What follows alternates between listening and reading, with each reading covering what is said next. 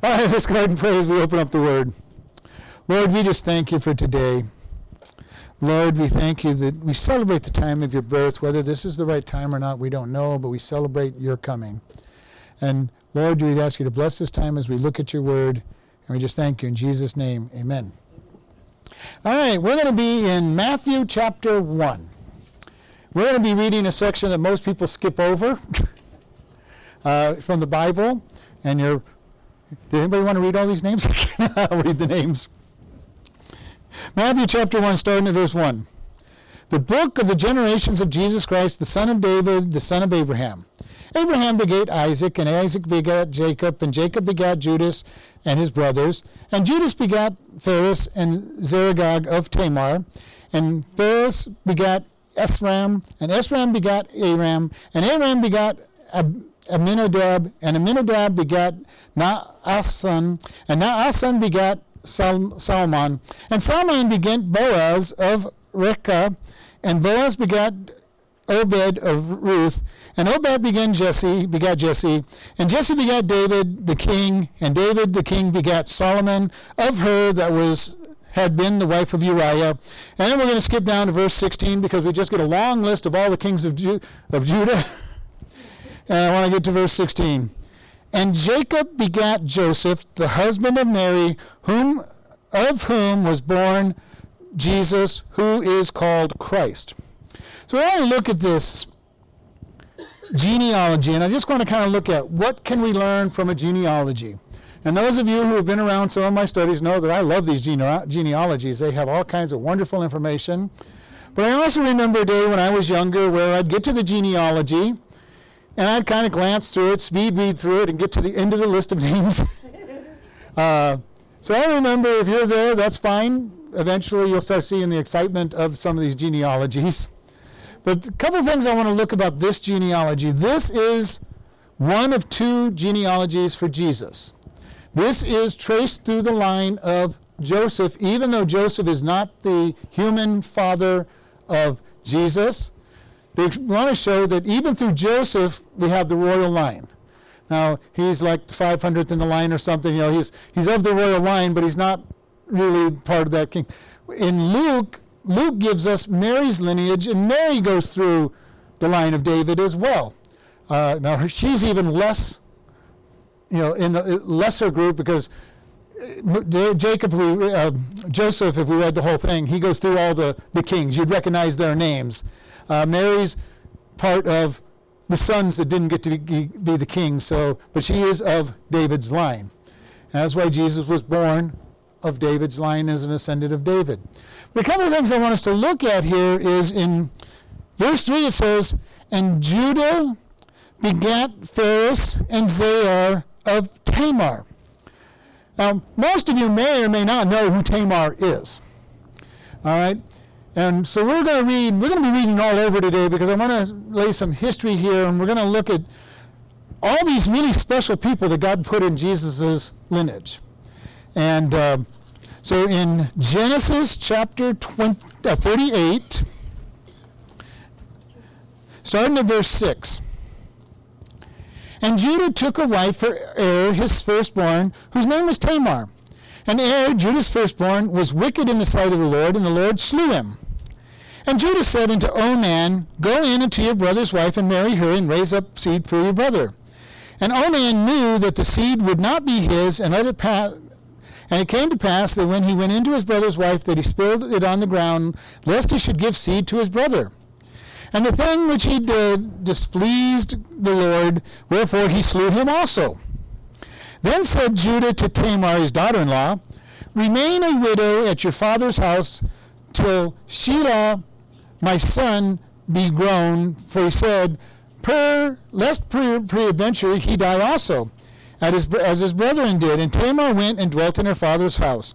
And it came to pass in the process of time that the daughter of Shua, Jacob's wife, died, or Judah's wife died. And Judah was comforted and went to the sheep shearers in Timran, and he and his friend Hurrah and the Adullamite. And it was told Tamar, saying, behold, your father-in-law goes to Timnah to shear the sheep, and she put on her widow's garments off her fur, and covered her with a veil, and wrapped herself, and sat in an open place, which was by the way to Timnah, for she saw that Shelah was grown, and that she was not given to him as a wife. So Jacob saw her and thought that she was a harlot because she had covered her face, and he turned unto her by the way and said, Go, I pray you, let me come into you, for he knew not that she was his daughter-in-law. And she said, What will you give me that you may come in? We're going to stop there because it goes into a long story about how he gives her a signet ring and a staff. She ends up getting pregnant from her father-in-law. And when he finds out that she's pregnant, as any father-in-law will get, he gets a little upset that she has not been honorable and accuses her of adultery. Now, she then just shows him, the father is the one that owns these things, and shows him his own stuff. And he goes in and says, okay, you've been honorable, because he was supposed to give her his third son. Now, he lost 2 sons. You can almost understand him not wanting to give the last son to this woman in hopes that they would not die.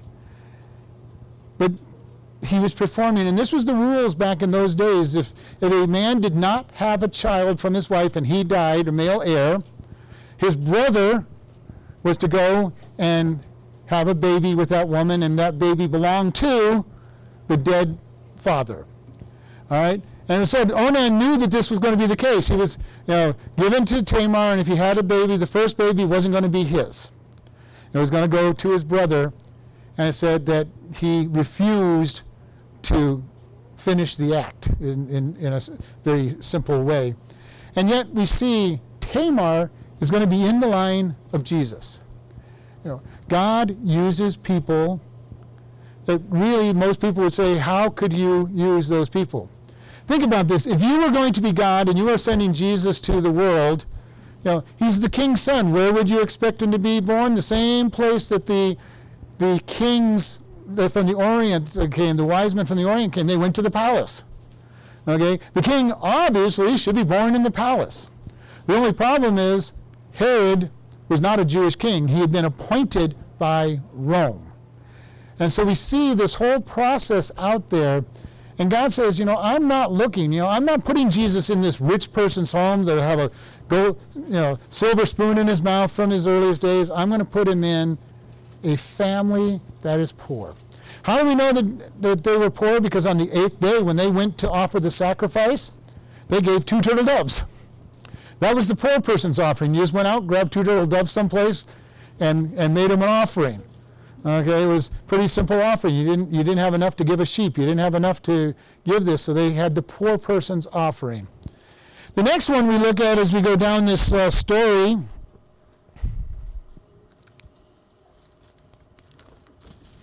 in verse 5.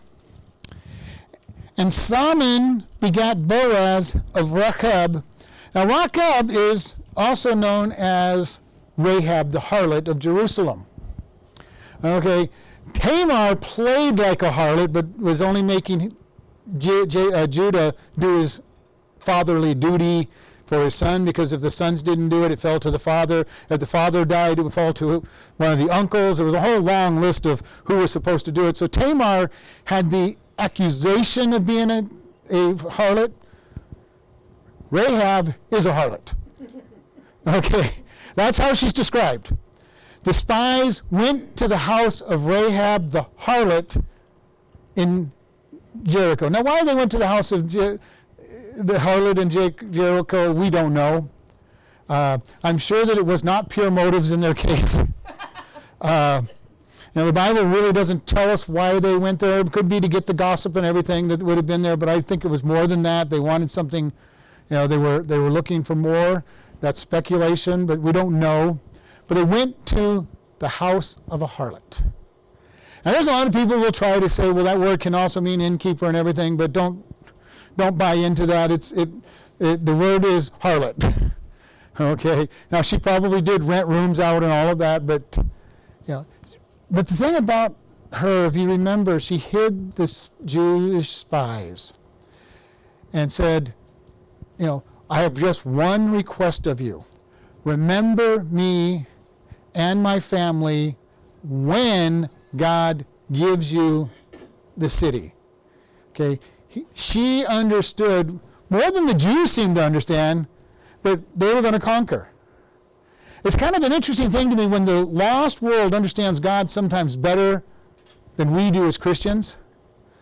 The Jews did not have a great confidence that God was going to give them the land. Here they were outside a pretty big city, a strong, fortified city, with walls that were, if I recall correctly, 25 feet thick. Now, that's a pretty good-sized wall when you don't have artillery pieces like we do. Okay, they could throw rocks at they could make catapults and throw rocks against it, and a 25-foot wall is going to last a long time against rocks. And yet, Rahab is saying, we know your God is going to give you this city. She has more faith than the guys that are actually getting ready to take the territory. Why did she remember this? Because she remembered 40 years earlier that God had taken the Israelites out of Egypt and had destroyed Egypt. We talk about this. During the 10 plagues in Egypt, God destroyed Egypt. All right? He destroyed their agriculture. He destroyed the fish in the river when he turned the river to blood. He did all kinds of he beat all the gods, and then he took the people out, and the army of Pharaoh decided to chase them. And remember, as they're crossing the Red Sea, the army of Pharaoh gets wiped out.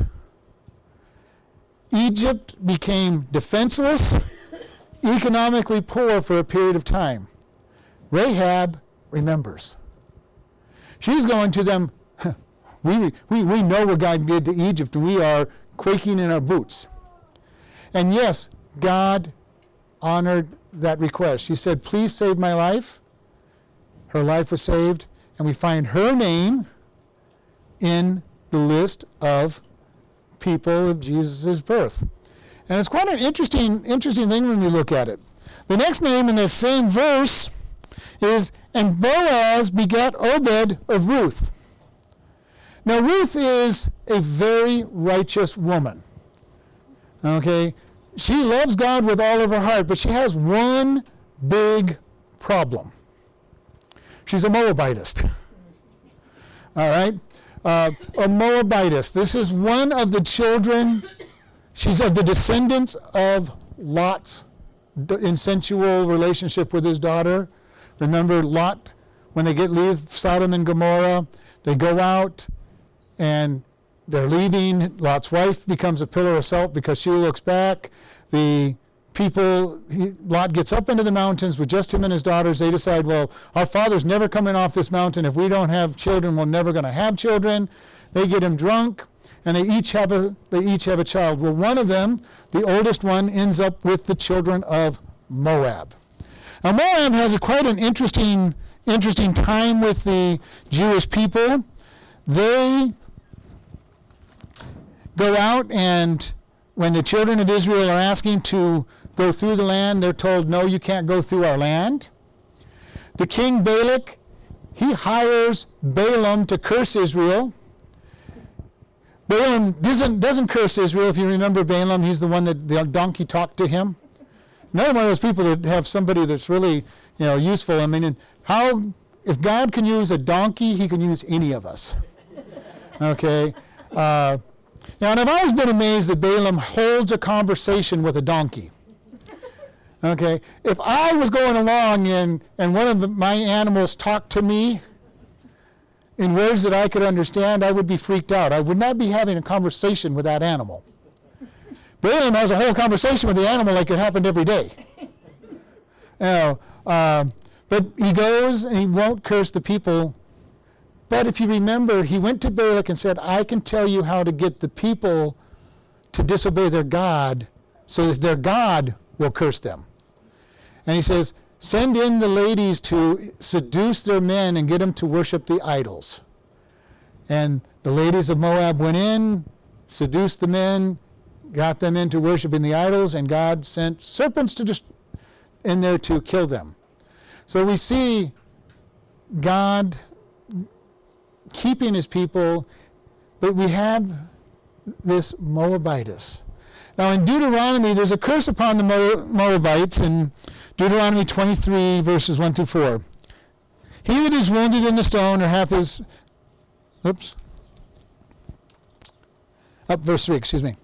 The Ammonite or the Moabite shall not enter into the congregation of the Lord, even to the 10th generation. They shall not enter into the congress of the Lord forever, because they met you not with bread and with water in the way when you came forth out of Egypt, and because they hired against you Balaam, the son of Beor, of Bithor, of Mesopotamia, to curse you. And this was Ruth. Ruth the Moabitess.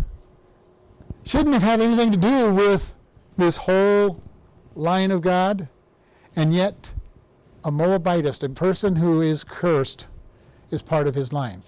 Now, she's a righteous, very righteous woman. If you read the story of Ruth, it's a beautiful story of her turning away from her idols, turning to God, staying with Naomi, providing for Naomi, never planning ever to get married again. When she left her place, it was because Naomi, remember, told her, why would you come to me? I'm so old, I'll never have any more children. And even if I did, God gave me a child today, are you going to wait for this guy to grow up? All right? So you figure, okay, yeah, let's say she's even really young, 15. Are you going to wait till you're 30 and marry a teenager? Is what she's telling her. So when she leaves, she says, no, I'm just going to follow your God. Your God will be my God. Your people will be my God. Where you go, I will go. And, cursed it will be I, if anything but death keeps me from you. And she's really righteous. She's the only righteous of the three women listed in here. The last one is the most famous. Everybody knows very much on this one.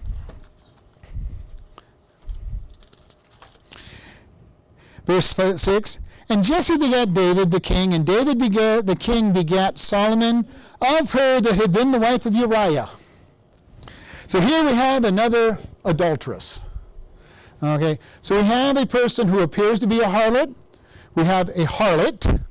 We have a Moabitess. And then we have an adulterer.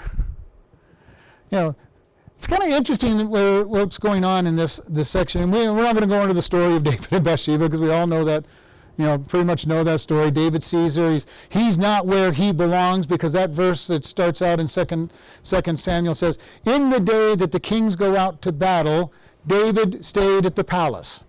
David was not where he was supposed to be and ended up doing things he was not supposed to do, which is a whole nother lesson we're not going to get into, but beware of being in the wrong place, because usually it leads to wrong actions.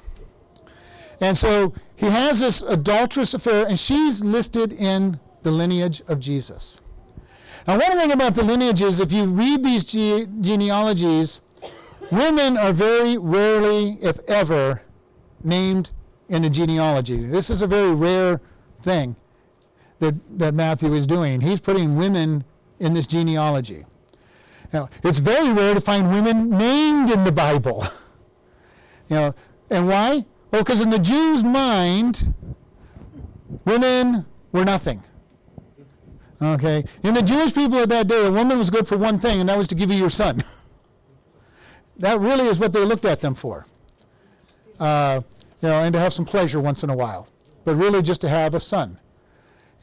And we've talked about this, when Mary went, and the two Marys and them went to the garden tomb and they saw Jesus, one of the proofs that it's a true statement that they're writing about is because a Jew would never have taken the testimony of a woman and wrote about accepting that testimony.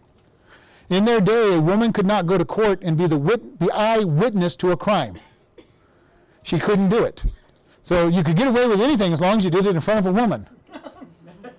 Okay? And we laugh about that, and it is sad. But it was true. Here, Matthew is putting women, and not women of great reputation. You'd figure if he's putting women in here, he'd talk about Sarah. Okay? the mother of all the Jewish people. He'd talk about Rebecca. He'd talk about the righteous women that the Bible talks about. No, he talks about these ones that have bad reputations that are sinners. Now, the question is, why would he do something of that? And I believe part of it is for him to show us God's grace. One of the things that is so wonderful in the Scripture is God shows the weaknesses of his people. He shows how far that they've come so that they can show his grace. In the Scriptures it tells us Noah found grace in the eyes of the Lord. Grace has always been part of God's plan. A lot of people look at the Old Testament and say, well, it's nothing but a whole bunch of laws. Now, you know what? I see so much grace in the Old Testament, it's not even funny. Adam and Eve sinned. They die. God said, the day you eat of the fruit of the knowledge of good and evil, you will die. Now, they did die that day. They died spiritually. And they started dying physically. But God's grace was that they were allowed to live and produce these children.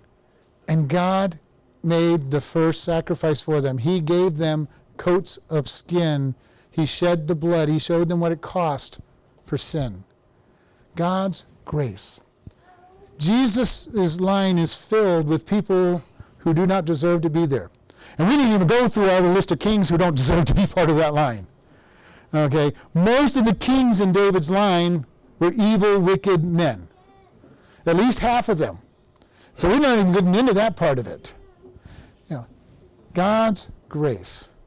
Again, you would think that if God was going to send Jesus, he would go, okay, here's a good man, a whole long line of good men. But you know what God uses us for to show us his grace? How many people would ever get saved if all they saw were practically perfect people?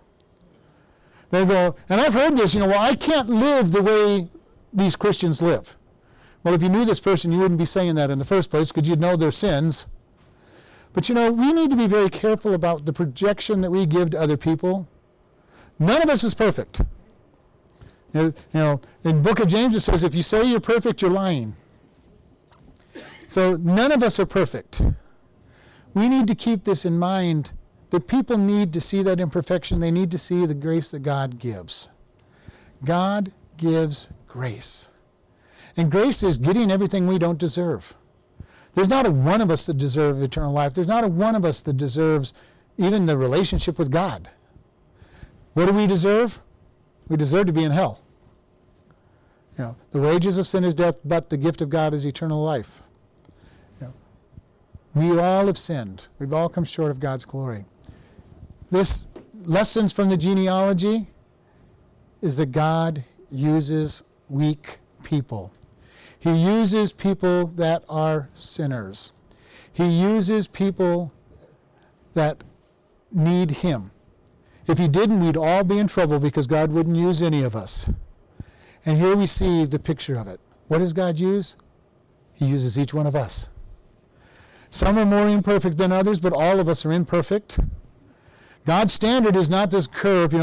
Most people like to say, well, God, I'm pretty good. I'm better than most people I know.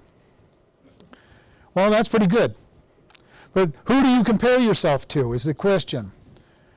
I've shared with you, out at the prison, most of the guys in the prison think they're pretty good. You know what? I'm better than a lot of the other guys here. I'm better than most of the guys here. I hear that a lot. I go, well, that's pretty good. You're better than a lot of other prisoners. I'm really happy for you. Okay. But even on the outside, we do that same thing. How many people will look at Mother Teresa when they're saying, I'm better than somebody? How many people look at the people that are really good? No, those aren't the ones we look at because they make us look bad. We don't look at them. The thing about it is God, comparison is, how do you compare to him? None of us compare to him. None. And yet, God desires to use us. This is the wonderful news. Jesus died on the cross so the Father could declare us perfect. And then he starts using us.